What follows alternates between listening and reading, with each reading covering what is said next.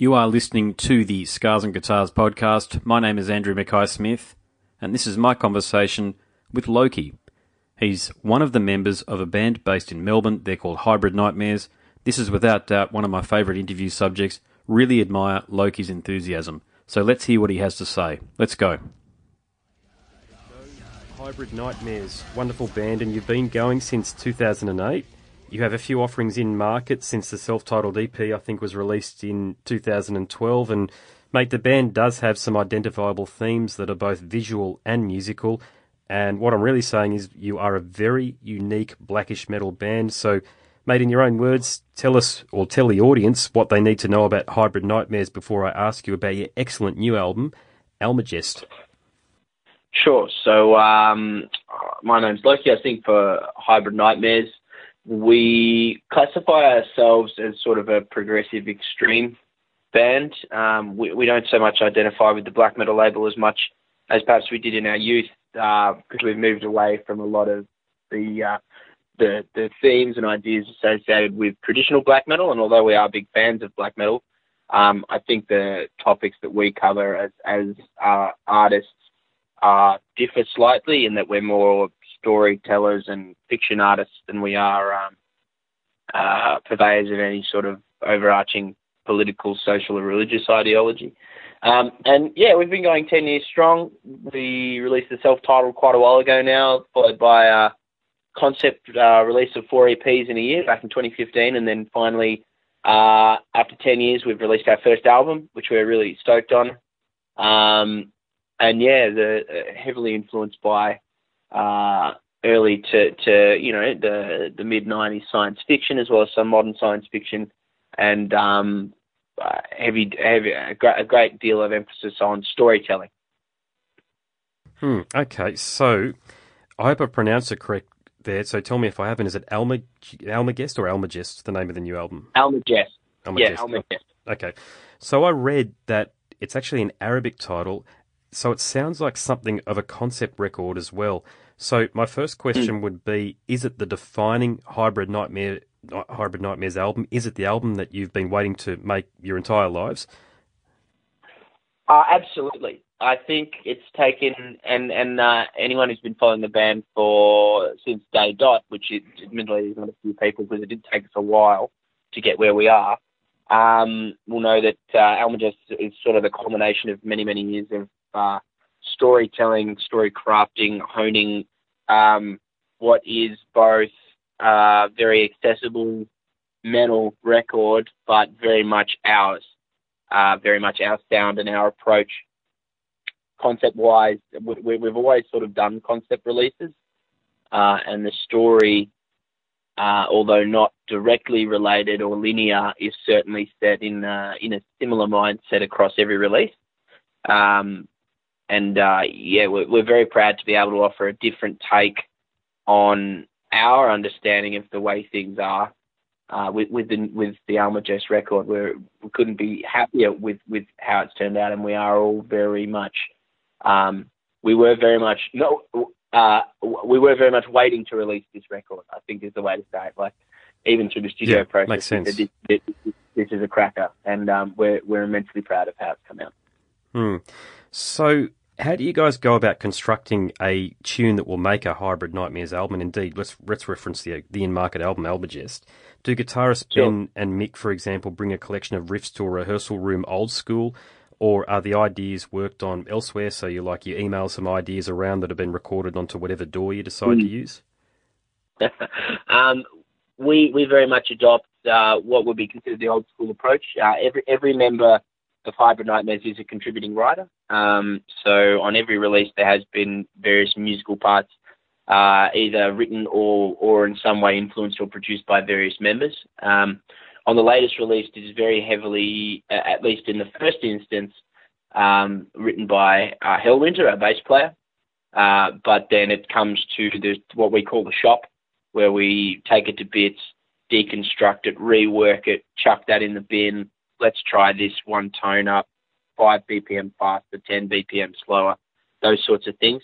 And the result is often a heavily refined, highly worked on end product, which which everyone's had a piece of influence in. So we don't so much do the what we call riff banking, where you like, here's 10 riffs, let's chuck them in and see how we go. Although we do know our way around DAWs, the Guitar Pros, the Reapers, those sorts of things, it's certainly not something that we use regularly. We prefer the old school approach of studio. Look, that heartens me, because I was listening to, you obviously know who Jamie Jaster is, the lead singer in Hatebreed and a few other bands I think he's got, and he has an excellent podcast series which I do listen to. A very prominent producer, I think it might have been Zeus or one of the other Metal Blade or Nuclear Blast associated producers, he was saying that he even gets some prominent bands, he didn't mention who they were, coming into the studio with riffs. You talk about a riff bank, they haven't even worked on them prior to going into the studio. So they must wait for him to assemble it. Who was the bloke who helped the Beatles assemble all of the songs? Of course, I remember as soon as the bloody interview's finished. Well, earlier on the Abbey Road days, it was Alan Parsons had a lot of influence in the early days from production element, but it may not be the George Martin, I think, is the guy that... Martin. It is George Martin, yeah. Alan Parsons. Alan Parsons is also the guy that was the engineer for Pink Floyd as well. Yeah, he was, yeah. And we're very...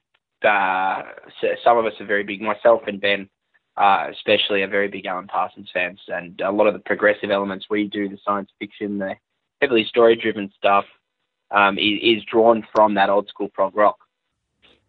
That's awesome, mate. iRobot was a tape, because my father had the tape, and that's a soundtrack to my childhood, actually. Oh, for me, it's all about Sirius. I reckon Sirius, the Alan Parsons Project album, has to be one of the best concept records of all time. From start to finish, it's just engaging, it's clever.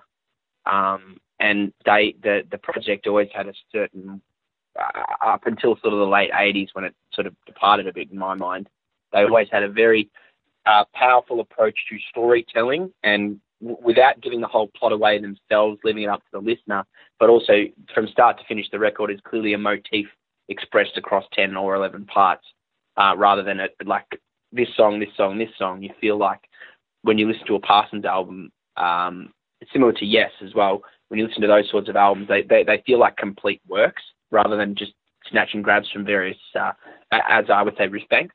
And I think that's from where we come from. And you might approach this later. I'm not sure what else is lined up, but certainly the songwriting is as much a part of what we do as the album crafting, where we sit down.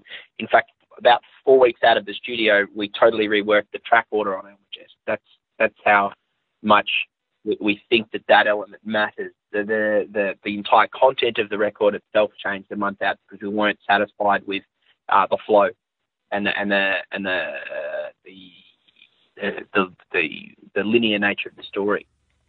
So do your fans understand that aspect of the way you approach writing songs and the like? Do they know that about you? Are you very engaged on social media with your fans, and are they aware of the attention to detail that you go to in terms of creating a concept? I think the fans who... We're not so much on the hard and fast marketing.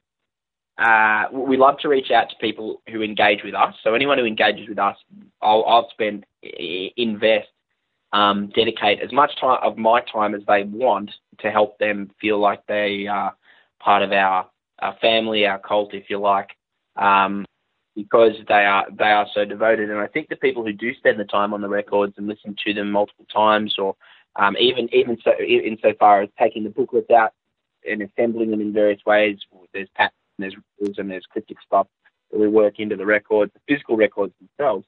I think they are aware, and I think part of something that's really important from my perspective about what we do is that there is sort of a next level of appreciation or understanding for people who want to put in the time. That said, there's still a lot there for people who, want to just have listen to a few bangers and then move on to the next record.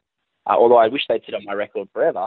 I think what we have to offer in terms of that really sinking your teeth into an album, that's something we're very very conscious of and do try to communicate to our fans. The band remind me a little bit of Nocturnus AD. Does that resonate? somewhat, without being intimately familiar with their catalogue. It's hard for me to say. But in what regard do you think what we do sort of resembles what they do? Science fiction with a concept. That's really it. Probably not the music, although the music is. I would say that there are similarities. Definitely not about the music, though. It's more about the theme and the concept. And you're probably the two most prominent sci-fi-based Blackish metal. And I know you've already said that it's a bit different to Blackish metal, but I think you know what I mean in terms of the tonal aspects of the music. Yeah, I do. No, I do. I do. And if perhaps moving on to material I'm more familiar with, I think we sort of consider ourselves a lot like Vector, who do that sort of black metal, but it's actually thrash, but it's science fiction based thrash, and it's very much grounded in not as science fiction as well as actual cosmic science. And I think Vector is a band that we sort of we briefly align ourselves with. Unfortunately, I am not as familiar with Nocturnus AD's material, but certainly something now that I know that they're sci-fi guys, I'll be sure to look it up. Absolutely, that's my main racket. So something else. Like yeah, I think you'd enjoy their music, and I noticed that some of the social media posts that the band put on their Facebook page, I think it was, were some fans actually turned up dressed as some of the characters through their songs. Fantastic. That's really cool. Is that something that you would anticipate, or do you get at the moment with fans coming to your shows? We have in the past had people. We get a lot of DIY costumes, which is really cool. People sort of take our imagery and apply it to, they bleach their own singlets, or they when we went through the robes for the first and second age, we had people coming to our shows in robes, which was really cool. With the new release, we're wearing fully kitted out armor, and we'd love to see people come to our shows in science fiction armor with lasers and laser weapons and that sort of thing. That would be a really cool thing to see. Sort of harkens back to like the early to mid-era GWAR days, when the fans were this mix of crust guys and punks, as well as total nerds who like to come dressed up. And I think going out to a show and dressing up is one of the most fun things you can do. So yeah, certainly people come to the shows dressed up. We have seen it in the past, and we encourage it. Live metal and metal in general is a place for freedom of expression. And if that's how they want to express themselves, then I endorse that 100%. And Hybrid endorses that 100%. And just talking about the adaptation of characters and the like in the audience, you are touring the land that cosplay originated in, Japan, with Helvetia. And I've got to congratulate you on that tour, because I had a chat to Schriegel earlier in the year, man, and he's a fantastic bloke, and by extension the band are a wonderful band. So how did you get the opportunity to tour with them? So the touring agents who are touring us with Helvetia, as well as a band called Hippocras, who we have toured with previously, and another band called Abanchova, who we haven't met yet, we're looking forward to hanging out with. They toured us with Fintroll at the start of 2016. And so we sort of got back in contact with them and said, we've got the new record out. We'd love to come back. Let's try and tee something up. And the Helvetia opportunity came up, and the timing was right. And so we said, yeah, let's just go for it. And fortunately, Hippocras, who are also on the Helvetia tour, we toured with them as part of the Fintroll tour, and they're really nice guys. So we're looking forward to catching up with them and meeting the Abanchova guys and meeting the Helvetia guys and kicking on with a few dates. It should be a great deal of fun. Mate, it's a heck of a bill, and I need to ask, is there a chance that the bill could tour Australia? As much as I would like to say yes, I'm not actually sure if Helvetia are coming or not.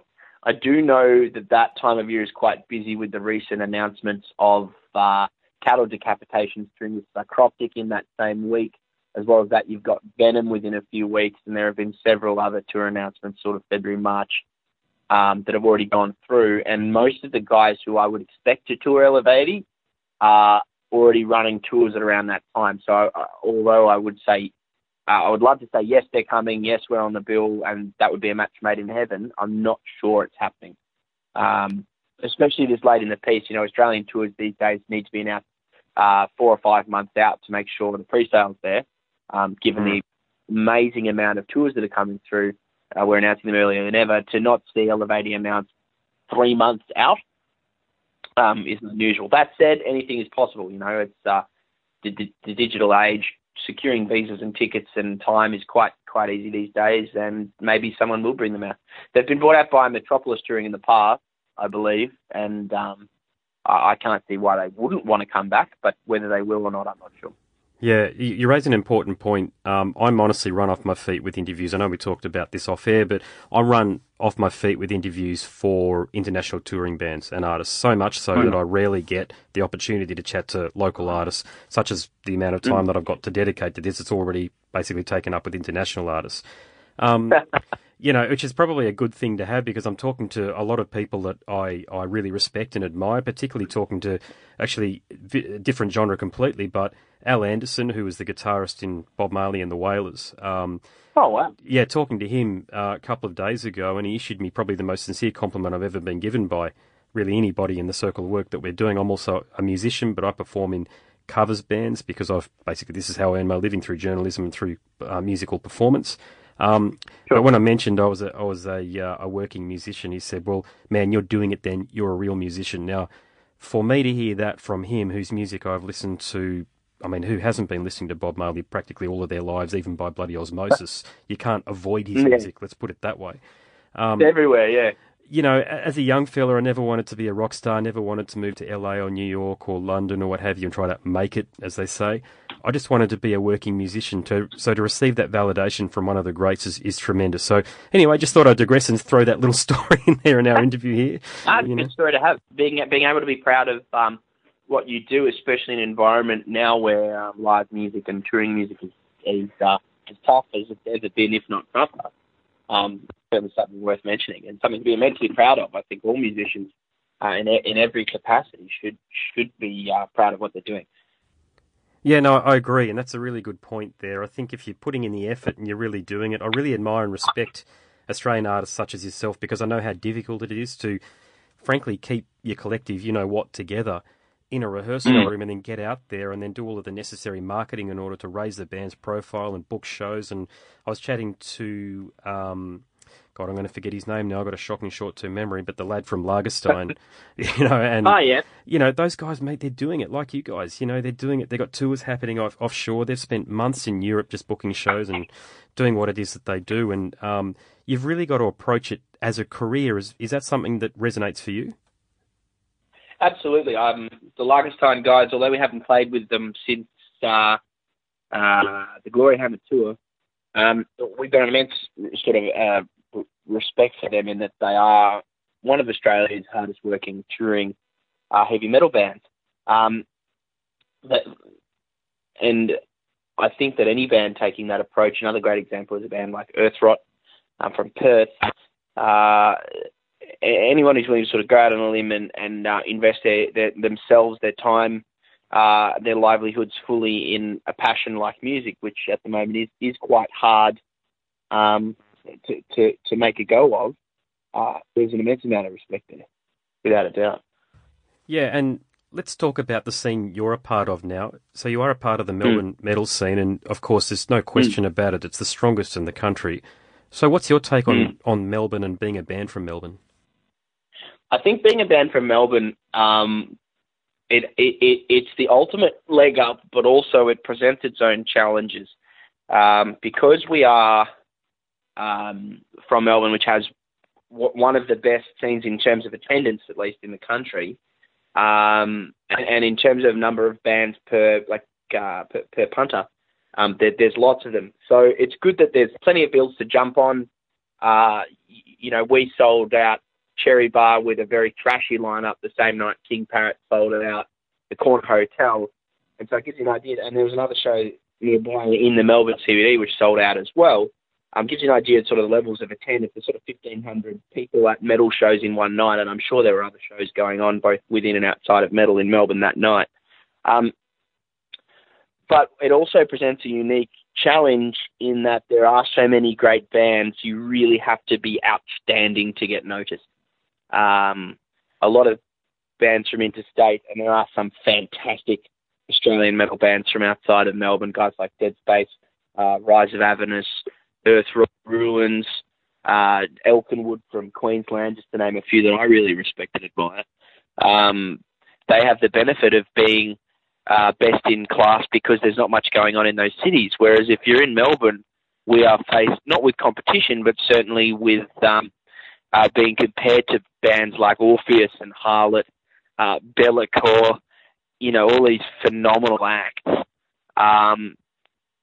And especially for a young band now, like we've been around 10 years, so we've been around for a while, but younger bands now are faced with this scene of infinite opportunity, but also infinite obstacles, because there are all these fantastic bands coming out.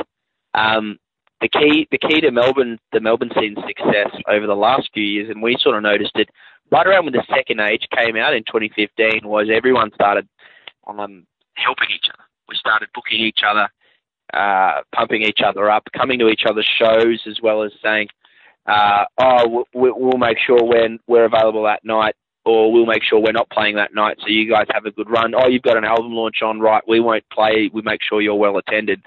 And that went a long way, at least for the bands around from that era, to securing the success of those bands at the time. There's a lot of cooperation, and I think that's also something that is quite unique to the Melbourne metal scene. We're very collaborative, we're very cooperative. There's not this, we're going to overbook them to make sure they fail, and those guys are doing really well, let's piss them off, that sort of thing.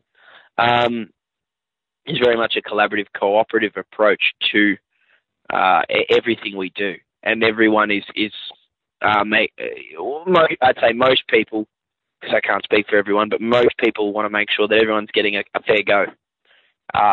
And, typically Australian anything very much, although we like to say we're about a fair go, there's a significant element of tall poppy in this country, and the Melbourne metal scene's gone a long way to try and destroy that, because everyone does deserve a fair go. And if you are good, you will get the support and recognition that you deserve and you've worked for.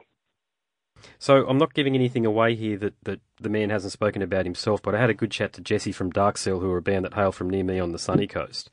He mentioned the tall poppy thing as well. Now, I have spoken about this to the Australian artists that I've had a chat to. Yeah. To what extent have you felt it, or can you give me some detail? What I'd like to do is, I remember coming through as a musician myself. I was in a band called Velveteen back in the day, and we did some stuff with Thirsty Merc and a few other local bands who were sort of on FM radio. And I can't say I ever felt it from the bigger bands, but I can tell you for a fact, mate, I did feel it from some of the other smaller bands around us, and we were a small band. But it does feel like sometimes it's a bit like the crabs trying to claw out of the plastic bucket, so to speak. There's an analogy about that on the internet. People can look up that. But trying to pull the crabs down as they're trying to get out of the bucket. To what extent did you feel, or have you felt the tall poppy syndrome? Because to me, it's absurd. I feel as though back in our early days, we both felt it and may have been victims of it. In fact, we sort of looked around and said, oh, how come these guys are getting this opportunity, and how come they've got all these connections and these things that we don't have? This is unfair, it's their fault. And only at the point where we sort of acknowledged, and it seemed to click for a lot of Melbourne bands at roughly the same time, only at the point where we all said, hang on a minute, we should be using these events that are, these blessings, these fortunate things that have happened to other bands as inspiration. We should be turning to these guys not with scorn and not with jealousy and envy and petty nonsense and going, oh, I can't believe they got this. We all turned to each other and said, how'd you do that? I want to be like you. You are successful. And that's what I want for me. And if you can approach those successful people who you don't so much idolize, but you respect and acknowledge their achievements with a degree of humility and wanting to understand and know, they will help you. And I think dismantling the idea that your lack of success is everyone else's problem is essential. Your people's lack of success is entirely theirs. It's not because they got opportunity A or someone else got opportunity B. We spent so many years without help. We've never had management. It took us 5 or 6 years to secure an international support. it was only through sheer determination and hammer to the skull did we get our first international support.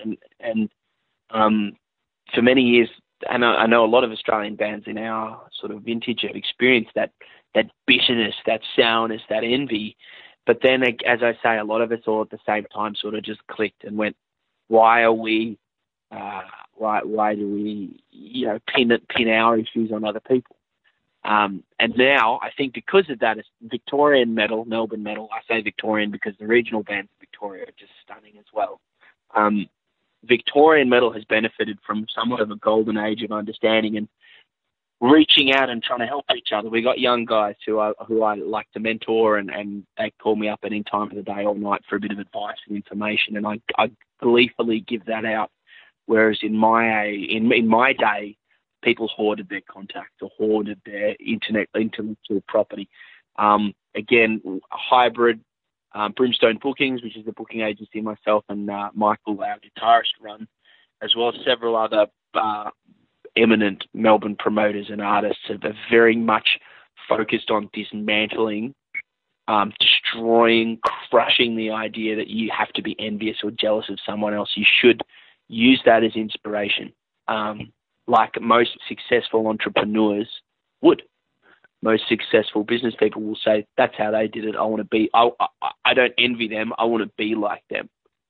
You want to emulate, not envy.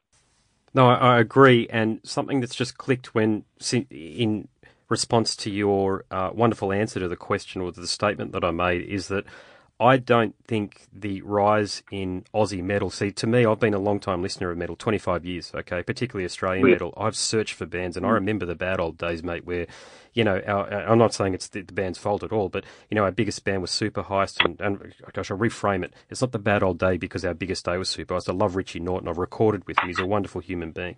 But I remember when our biggest band, you could name them. There was like Damaged, Super Heist, Destroyer 666, Jesus, it's a very skinny list after that. And of course, they're all from Melbourne. Okay. Now, my point would be, seems you can't discount guys like Sadistic Execution and those guys as well. They went a long way. Lord Chaos is a big one for me back then. Oh God, you remember them? I bought that album as soon as it came out from Warhead Records. I don't remember them. I'm 27, but I do acknowledge and respect the contribution they made to early Australian metal alongside guys like Damaged, Destroyer. They're the bands that I recall having had somewhat of a black metal youth, if you like.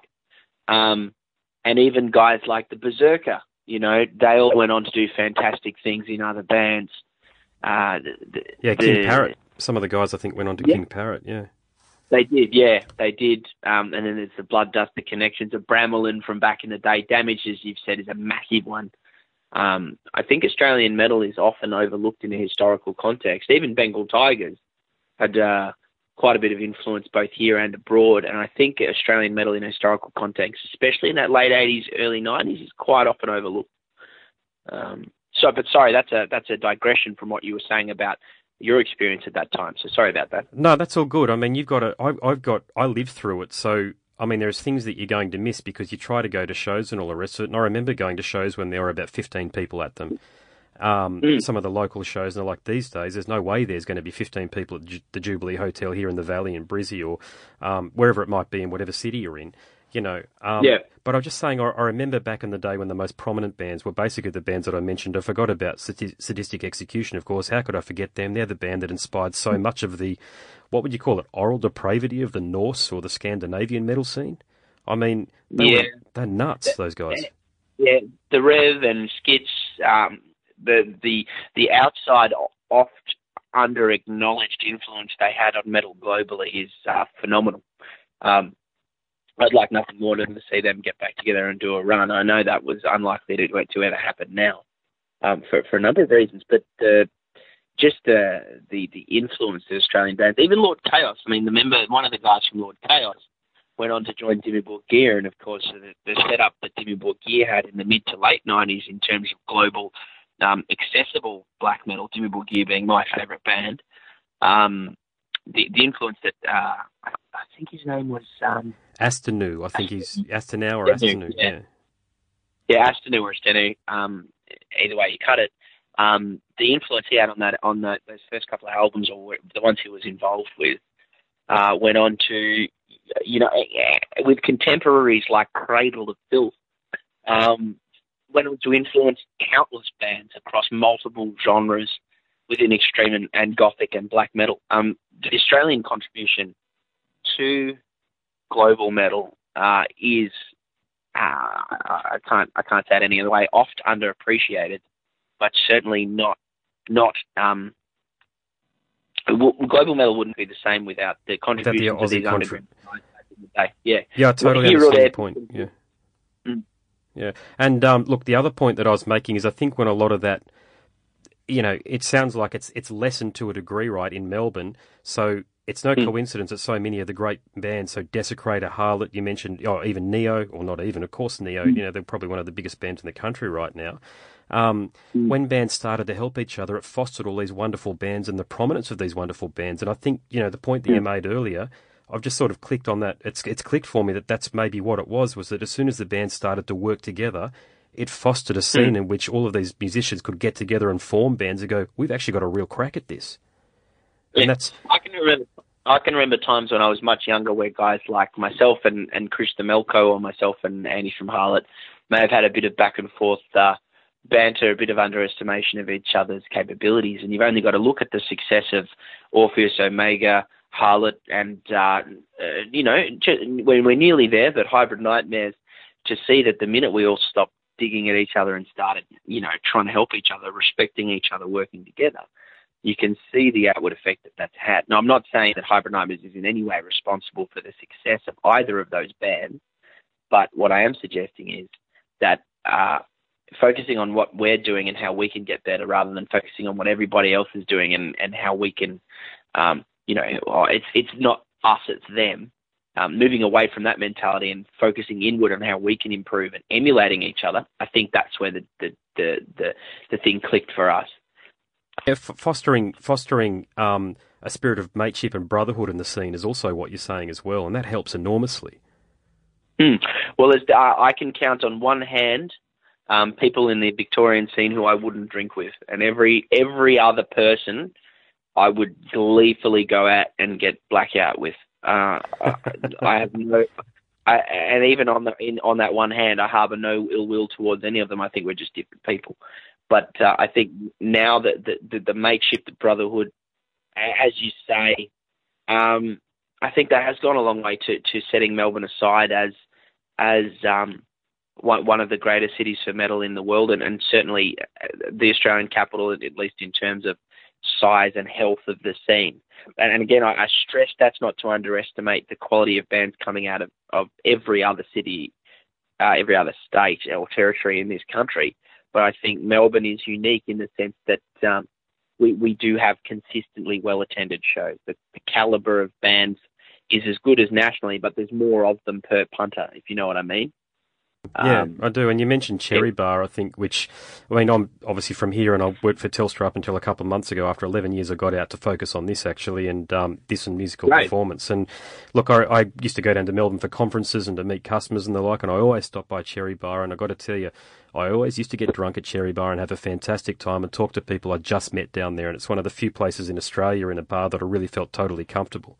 And I can assure you that any beer you spilt all that time ago is still soaked through the carpet, and we wouldn't have it any other way. Cool, mate. All right, I've got to ask you this question: how do you differentiate the band when promoting online through social media? Because I was having a good chat via email with Chris Broderick, who was in Megadeth and has now got the excellent Active Defiance, excellent thrash band that he's in now, and it's a question that I put to him because I noticed that when I say only, for a North American band to have access to that market, they've only got about 25,000 followers on Facebook or so, which is probably the equivalent to having about 250 if you're in Australia. No disrespect to the man or the band, because I've just given them a glowing review on the Metal Obsession website, their new album, and also I said I did the interview. It featured as an article on the website. But for you guys, how do you cut through it all? Because, my God, there are so many bands doing so much these days, and I know even with my own Scars and Guitars Facebook page and the like. I have to spend a fortune through Facebook if I want to get anywhere near the likes that I feel can attract people to listen to so many of the wonderful interviews, including this one here. Mm. It is really tough, and we're constantly having to adapt and change what could be considered marketing, but we call engagement, because the digital environment is shifting so constantly, and you are competing for attention. You're competing for people's likes, their views, if you are so inclined, their money. Although money certainly isn't the main factor for us. Everyone who buys a CD helps us get on the road and that sort of thing. And I suppose the way we do it is we've long maintained very strong, very friendly connections with dedicated fans. I think that's where we're quite fortunate, is we do have a group of people who are, without a doubt, our biggest supporters, who we love unconditionally, along with all our other fans, but they always make the effort to reach out. They take out the booklet. They try and understand the concept. They stay up late with us and talk about what they think it means to them. And I think that's how we cut through a lot of the guff that perhaps other bands experience. The only other thing I can think that helps us set ourselves apart is our image. We are very much a live act, although the album we're immensely proud of, is fantastic release in my estimation. It translates really well live, whereas a lot of bands struggle these days to make that, because it is quite easy to set up the home studio and bust out an EP or an album that sounds pretty damn good. You can do that on a good budget these days and get a really good result. But those guys, I think, sometimes have difficulty translating live, and how we cut through a lot of the online stuff. If people have seen us play, they see us play in full sets of armour. They see us play 45-minute to an hour sets, uninterrupted, no stress, well, a little bit of sweat, but and do it gleefully and joyfully, and every night if we could. And I think that's what helps us cut through a lot of the online stuff, is the fact that we do have a really engaging, powerful live presence. I will say that, going back to my earlier remark, just to clarify about, you're vying for attention and that sort of thing, I'm not for a minute suggesting that we're competing for attention with other musicians, more so that there is an unlimited, unfathomable amount of content out there on the web these days. And the web is where most of the marketing is done, most of the time of people is spent. And we're competing with Kim Kardashian's nude romp in Ibiza, and we're competing with the royal wedding now. We're competing with Australia's crappy performance against Honduras. We're competing with all these horrible politicians and politicianettes from all over the damn world. And we're competing with tragedy, because there are so many horrible things happening all over the planet that consume and vie for our passions and our attention, that being a positive, happy, uplifting influencer or uplifting character, or trying to convey an artistic notion that is so separate from all these ugly, horrible truths we find ourselves exposed to every day, it is a challenge. You're constantly barraged with horrible things happening all over the world, and trying to be a beacon of freedom of expression, of happiness in yourself, of brotherhood and mateship, as you say, it becomes a laborious, but certainly not a duty that we shy away from. I think it's an immense privilege to be an artist these days, because you, even against all these adversities facing the world and this constant barrage of information and content and bullshit, to be a musician in this world who people will come and see or support, who get the opportunity to talk to journalists who listen to them ramble, and those sorts of things, is an immense honour and privilege. And so I think wearing that mantle and embracing that mantle helps us cut through a lot of the guff as well. It's not so much the churn and burn, this is the new album, this is the tour, make sure you buy a T-shirt, thanks very much for your time. But understanding the immense impetus, influence, we don't have immense influence, but the immense privilege that it is to have people want to listen to you, and you feel like you do have something relevant and important to say, even if it is just be yourself and be happy in yourself. And knowing that that's a privilege we are afforded, I think that helps us cut through a lot of the crap that's going on, especially on the internet and especially with modern media. That's probably a much longer answer than you would have liked, but it's the most succinct way I can put it without disparaging absolutely every major news outlet in the world. It's a wonderful response, and what I'm also hearing, mate, is that you're not just competing against metal bands or even other bands in general, whether it be from any genre. You're competing against all of the bullshit that's on the internet and clickbait culture as well, which I can't bloody stand. Well, let me just share this story with you and with the listener. Okay, so when I first started doing this in January of this year, okay, I caught on very quickly that it's not about the way that I was asking questions, but one interview that I did in particular was with Carl Willits, the brilliant frontman for Bolt Throwers, now in Memoriam. And he made some comments in response to I think I asked him about Trump because Trump had just been elected, of course. Now, he gave me a very long, very detailed answer to that. I thought, okay, I thought it was a very good answer, actually. Blabbermouth picked up on it. I've had this happen a couple of times now. Now, I don't think I need to finish a sentence for someone like yourself, but for the listeners out there, what Blabbermouth do is they run with these things and they turn them into something that resembles clickbait. Now, I'm not even necessarily blaming Borovoj and the team at Blabbermouth for needing to do that. It says more about human nature and our psyche, really, isn't it? We're only really interested in controversy, conspiracy, and I don't know how else to say it, but bullshit. I made a decision after that I would never ask a band a controversial question. I certainly wouldn't go out of my way to promote the response to a question if I felt it was deemed controversial. I've even got to a point where once an interview is completed, I've asked an artist or a musician if they want me to edit parts of it out.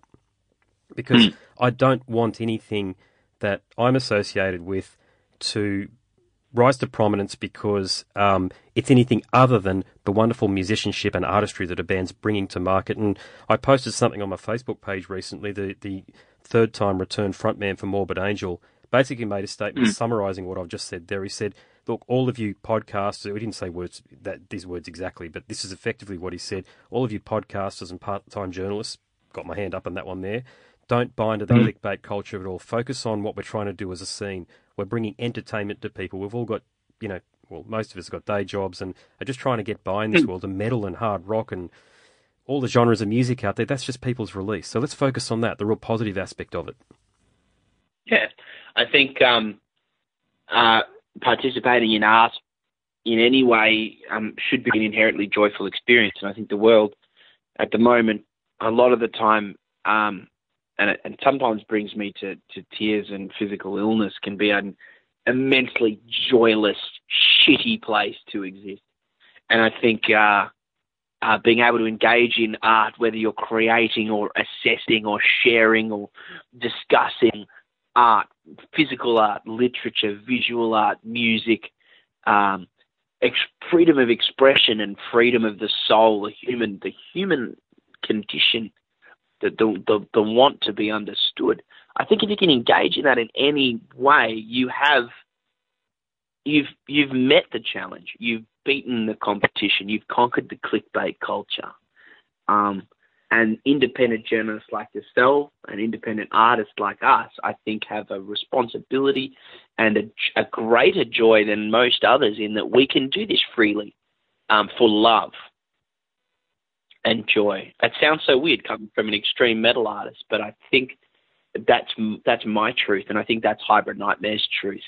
I think you bang on, mate. I think you're spot on with what you're saying. We do it for joy. It is. You are, and I've maintained, and this is not the first time I've said this publicly on air. What I say is it's the musicians, the artists, the vagrants, and the weirdos that make the world turn around because we're creators, right? The corporate bankers, the lawyers, the solicitors, and the like, all they're doing is, well, shit, I hate to say it, mate, but they're adding to the world's misery for the most part. They do their best to get by, but what they miss, and some of them are musicians and painters and artists, but what they miss is there is more to life than the pursuit of the almighty Allah. There is more to life than the pursuit of physical comfort, mental discomfort. goes a long way, I think, in this world. And people who've been exposed to various forms of mental discomfort or mental or physical displacement, if you like, think the mind is like a garden, and I think that's like growth. It's like feed for the mind. And the pursuit of, not the pursuit of discomfort, but the engagement of discomfort, the engagement of aspects of your life and your physical being that aren't necessarily money driven, go a long way in developing human culture. You always look at, it goes back to science fiction, again, which we discussed earlier. Most of the successful societies in science fiction are ones that have advanced beyond the need for money. They've advanced beyond the need for physical comfort, and they find comfort at a metaphysical level because they've reached a point where all that matters is the pursuit of knowledge or understanding or freedom or creative expression, and they've escaped the trappings of physical comfort and the best looking bloke or the hottest chick or the nicest car or the biggest plane or whatever it is you want. And it's hard to compare science fiction to reality. For most people, I see a lot of truth in science fiction because it's like the innate, it's the pursuit of what we want. And most of those successful societies have abandoned that. And I think art is a big part of escaping that dependence on physical material things. That said, I like going on holiday and I like having things that appeal to me, but the relentless pursuit of money or even comfort, comfort beyond what's necessary is mind-boggling. I get that everyone needs a place to be warm and sleep and eat, and we're very lucky in this country to have all those things and be safe basically everywhere we go. But beyond that, the big yacht and that stuff, I think if we spend as much time on that, if we spend as much time on art as we do on that, then we'd be much further along. I'm going to ask you a question now. I wasn't planning on asking this one here, but you've provided some insight into your psyche here. Sure. Joe Rogan on his podcast talks about universal basic income, because I actually agree with everything that you've just said there. Okay, and I also believe that if there was a universal basic income, I don't know, pick a number, 40 grand or what have you, and you were also supplied with the basic necessities of life, like you correctly pointed out in Australia, we basically have here like universal income, universal healthcare, universal education, at least up to high school level and the like. Do you think that some of these doctors, solicitors, corporate bankers, people who are, they're turning over a buck, but I agree with you from the perspective, I've met a lot of people that are in that sphere because I've dealt with some of them at Telstra, and they do tell me, I play a P bass or a Fender P bass, that is, or a jazz bass or what have you, and they actually can tell me in some detail the model that they've got and the amplification that they like to use, and I can see that look in their eye that that's actually what they'd rather be doing, but it doesn't provide an earn for them. So do you think if there was a universal basic income, let's talk about Australia because that's where we're both from, do you think that our society would be able to move forward at a greater rate than the inches that we're doing at the moment? It's a tough one because it's a question of viability. I myself work in a superannuation fund. I work as a customer service manager for about 450 people. I liaise with Centrelink on their behalf. The fund manages their retirement savings for them, and we give unlimited free advice, provided you're a member of the fund, to our members. And I think so I do participate in somewhat misunderstood white-collar metalhead, if you like. I think universal basic income principally is a fantastic idea because it may enable people who are perhaps trapped in an environment where they are earning just to live, right? They're working, they're living to work. It might allow those people freedom to pursue creative outlets or pursue their passions. I very much work to live. My approach to my work and everything I do, both in my main job as well as the small business I run. I work as a merchandiser for Australian heavy and international heavy metal bands, funnily enough. My approach to that is very much work to live. I like to enjoy myself with my money rather than pursue, nonsense. The universal basic income is an interesting test. I can only use myself as an example, whereby if I was earning enough to get by comfortably and still do music, that would be great. I think the difficulty we face is there are so many roles in demand that have a lot of stress or responsibility or liability attached to them, which is often underestimated. And people who do those jobs where there is a lot of onus, for example, you have someone's life or well-being in your hands, or you have someone's future resting upon the decisions and the way you approach a certain problem. I think the complexity and the severity of their decisions is often underestimated. And as such, people go, oh, you know, they're making this much or they're entitled to that much money. They're getting more than I think they're worth. I don't agree with that notion. I think that entrepreneurship and creativity should be encouraged, and the pursuit of money encourages entrepreneurship and that sort of thing. But from a creative, I suppose I'm somewhat torn in a way then, because from a creative perspective, I would love to see so many of my artistic friends who can think laterally and create and innovate. I would love to see them escape the trappings of their mundane work in order to pursue those things. I think culturally, artistically, we'd be much further along, absolutely. But that said, some jobs get higher pay because of the liability that's attached to them. Certainly not mine, because my job is essentially a job of care, and I love talking to my clients, meeting with them, having a tea or coffee or whatever it might be, and just chatting away. But I don't necessarily agree with the CEO of the Commonwealth Bank getting 20 million or whatever.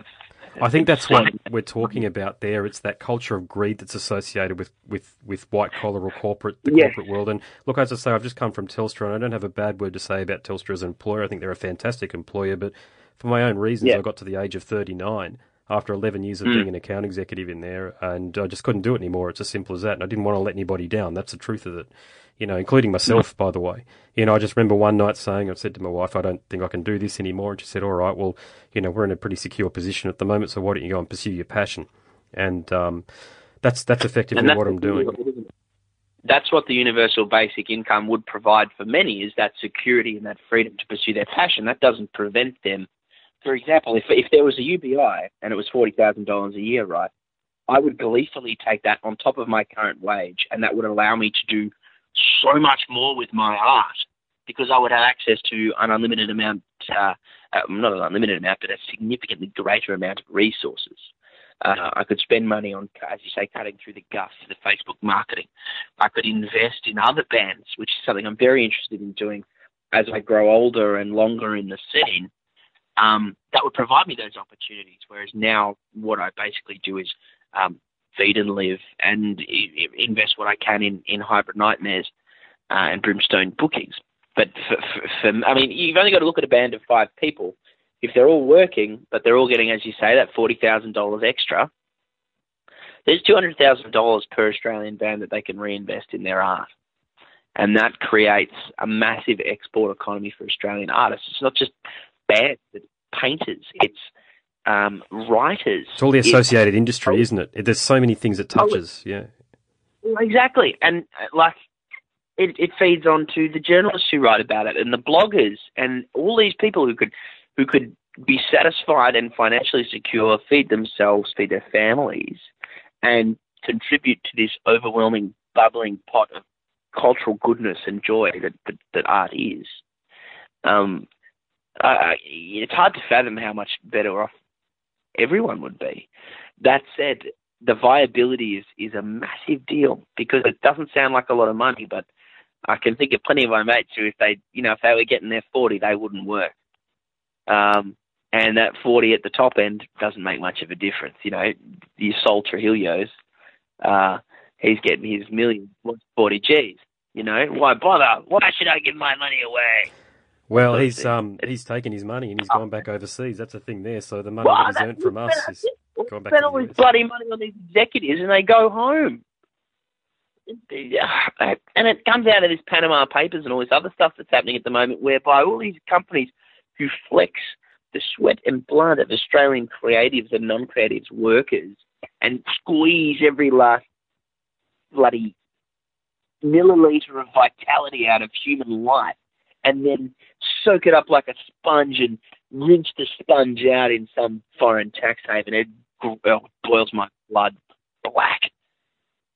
There's not reinvesting in the people who've put so much into them. And they are the people who the UBI would benefit, because they could say, bugger this, I'm done. You go punish some other poor bastard because I've had enough. Yeah. And that's my view on it. Yeah, I mean, there are so many. I'm not going to mention any corporations because I don't want to get sued, but there are so many corporations out there that are inherently psychopathic. You know that? Oh. If they're a human being, you go, you're not just a narcissist or a sociopath, you're a goddamn psychopath. You're taking pleasure in the fact that you know people are physically uncomfortable because of what you're doing. And the ignorance of other people to the plight of people in those positions is irreconcilable in my mind. The fact that for many years I lacked empathy. I'm quite narcissistic and arrogant, and I have spent so much time trying to get away from that part of me because I don't want to be that guy anymore. I'm trying to build empathy and understand how other people feel. But even then, I look at some of these corporations and people in charge who willingly allow children to suffer and starve and die at their mother's breast for the benefit of another yacht or another house or a margin, and it sickens me. It disgusts me. I sound like a bit left here, but it's unfathomable to me that people could be so careless and so heartless towards the lives of others. And yeah, we're all guilty. We're all guilty of occasionally making light of those things, but there is a difference between finding humor in the complete despair that is humanity sometimes, and these bastards and bitches who actively go out of their way through ignorance and lack of empathy to punish other people who they don't think are people. You know what I mean? I know exactly what you're saying. Yeah, and agreed. Yeah, and it's I think as musicians, artists, and content creators, we're all similar minded. Whether you're, politically left or what have you, we all agree in a fair go for all, and we all would love to be able to do this as our full time commitment. Look, and I'm giving it a red hot go at the moment, but I have a feeling that certainly in the midterm future, I'll have to go back and find something pretty serious again. I've made a decision that I'll probably never go back into a corporate role again because I'm simply just done. I'm cooked. I can't do it anymore and go back into an environment where I've got to meet KPIs and have all the stresses and pressures of customer expectations and the like. It's just not good for me. That's just the way that I'm built. I think I'll do something, where I'm basically my own boss, and I know I won't be on anywhere near the money that I was on beforehand, but I don't need to be, frankly. Yeah, and having that security and the conviction to say, despite this may afford me some societal advantage, that societal advantage is far outweighed by the freedom and the obvious satisfaction that you get from what you're doing now. And that's so important. If people could just see that and be able to be secure in themselves and their passion, the world would be a much better place. Instead of cutting each other down at the shins for a buck. This goes back to how the Melbourne scene, I think, since 2015, from my understanding, that's certainly when I started to notice it, that's where it's worked, is instead of trying to chop each other down at the shins, we work together to make sure everyone's being built up. If you want to call it a universal basic income of goodwill, it was an income of goodwill towards other musicians instead of, I want more, he wants less. I want more, he deserves less, that sort of crap that we deal with as people. We're expected to engage in. The universal, I've got to coin this, universal basic income of goodwill that the Melbourne scene has fostered. I think if that was more prevalent in broader society, we'd be a much happier society. Yeah, no, agreed, mate. Mate, let's finish up by giving you an opportunity to talk about how people who are listening can get in touch with you and find out where you're playing. Great. So the best way to get in touch with us, if you'd like to talk to us, and we're always happy to receive any sort of correspondence, joyful sharing tales, you've just had a kid, your dog's had puppies, whatever it might be, we love hearing from people who love our music or like our music. The best way to engage with us is on Facebook through private message. Otherwise, you can always email the band at hybridnightmares.com. That's the best way to get in touch with us for a chat, if you like, and we're always all up for a chat. Otherwise, in terms of tour dates, media releases and those sort of things, hybridnightmares.com is the best way to get to keep abreast of what we're doing both in Australia and abroad. If you do feel so inclined and universal basic income does come to the front, you're more than welcome to tip into the coffers. The web shop is on the same website, hybridnightmares.com. Please, for goodness sake, share your stories, your favourite band, the best album you've heard all year. I painted this because I was thinking of how much I miss this person. Anything you feel like you might bring us joy, we want to hear about it because we love bringing people joy with what we do. It's a far cry from the message of, I suppose, galactic destruction and universal death that we talk about in our lyrics from a parody satirical perspective. But we are most interested in your joy, and we want to share our joy with you. So Facebook and email would be the best way. We'd like to be more prevalent on Twitter, but I could only compete with so many Portuguese robots before I start to lose what's left of my sanity. So I think Facebook is probably the best way to get a hold of us, or email. That's hybridnightmares.com or the band at hybridnightmares.com if you want to get in touch by email. My name's Andrew Mackay-Smith, and you are listening to the Scars and Guitars podcast. That was my conversation with Loki, one of the members of Melbourne-based Hybrid Nightmares. Thank you so much for listening.